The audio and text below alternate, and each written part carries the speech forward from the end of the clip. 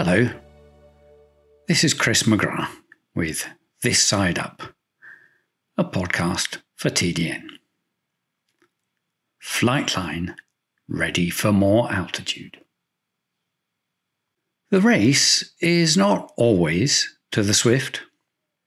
Pretty old news by this stage.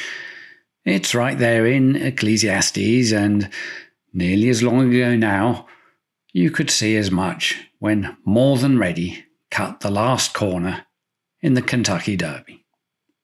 He transparently didn't get home, flattening into fourth behind Fusaichi Pegasus. But the brilliance of that move was instead sustained through his second career, where he just kept on going, whether measured by years or air miles, and proved a far more potent force than the rest of that Derby field put together. While he certainly maximised his legacy, famously shuttling 19 consecutive seasons to Australia, his loss at 25 still leaves a challenging void. Few stallions today are embraced with the same conviction in such diverse environments, and if his service as a domestic conduit for the Halo line is to be prolonged, then we appear pretty precariously dependent on one of his later sons. Daredevil has just produced his first crop since repatriation.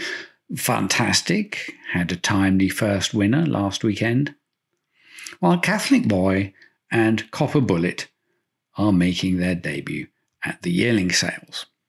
Catholic Boy would be an especially apt heir, as only the third American sophomore to win Grade 1s on both dirt and turf. Don't forget that he had already won graded stakes on both surfaces as a juvenile. His failure to kick on after the Travers, bombing out at the Breeders' Cup and then confined to a fitful campaign at 4, shouldn't efface a pretty extraordinary career to that point. In terms of carrying forward the More Than Ready legacy, Catholic Boy also has a suitably eclectic background.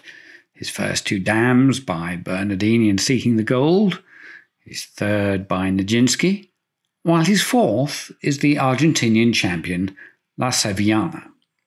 She starts a chain of 7 native mares, tracing back to a daughter delivered in 1890 of one of Argentina's great foundation mares, Ante Diem. This is just the kind of sturdy backbone at an urgent premium in the modern breed. More Than Ready himself, of course, was by a stallion who did so well in Argentina that he reverse shuttled to Kentucky. And what a blessing that was, given that Southern Halo replicated the great Al Mahmoud as grandam of both his sire Halo and dam sire Northern Dancer. These timeless genetic brands were never about brute size, one of many misplaced obsessions of commercial breeders today, and More Than Ready was built on corresponding lines. But he still stood out a mile to J.J. Pletcher the day he found him way out the back hill at Keeneland. Endorsed by another outstanding judge in Eddie Rosen, More Than Ready became so versatile an influence that we tend to forget what a commercial paragon he was on the track, all precocity and speed. His 10-length romp in the Grade 2 Sanford Stakes was already his 5th straight win, and he cut back to sprinting when returning to Saratoga the following summer to win the Grade 1 King's Bishop Stakes. In between, it had felt pretty well obligatory to roll the 2-turn dice for the Derby, and perhaps it's going to prove a similar story at Del Mar on Saturday, when Flightline stretches out for the Grade 1 Pacific Classic. This horse is already doing great things, but that doesn't yet make him a great horse.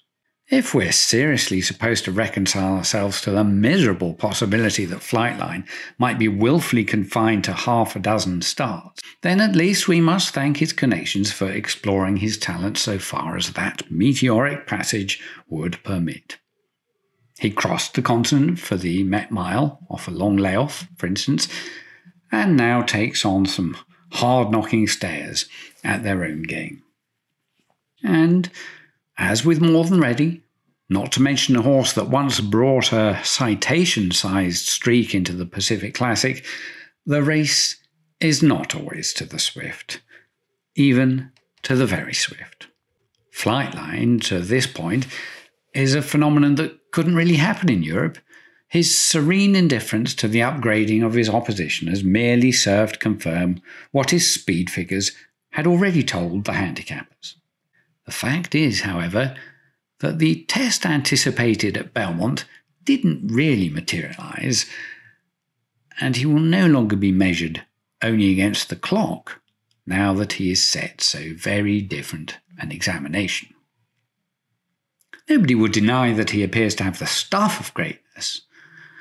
To European sensibilities, however, 312 seconds is an insufficient body of evidence for his elevation to the pantheon. And actually, even if he were to smash up these horses the way he has all others, I'd be reserving my first plaudits for a trainer who could win the Premier Summer Prize of his home state with 4 different horses in 5 years, with Hronis Racing, moreover, a fortunate party to each. That run was initiated by the late-blooming Accelerate, who the previous year had joined Arrogate, another cautionary precedent among perceived invincibles, in taking a rear view of Collected.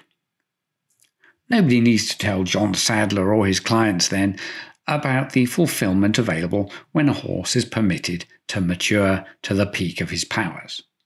But the opinion that Flightline is the most valuable stallion prospect ever to go to stud, while pardonable in one fortunate to have a stake in whatever his value proves to be, would certainly not have been aired in times when the measure of greatness was rather more exacting. Nearly all the names you might sensibly shortlist for the top dozen American thoroughbreds of all time underpin their brilliance with competitive longevity. Whether the horsemen of today are nervous of real or perceived deficiencies in their charges, I guess we just have to get used to it. But unless and until horses are again asked to demonstrate their resilience, then even horses as infectiously exciting as Flightline will never again reach the same kind of public, and nor will breeders of the future know quite what they're getting. In which case, never mind the race going to the swift. Everybody, after all, knows what a fast horse looks like. But how on earth can we know whether or not the battle is to the strong? For the TDN, this is Chris McGrath.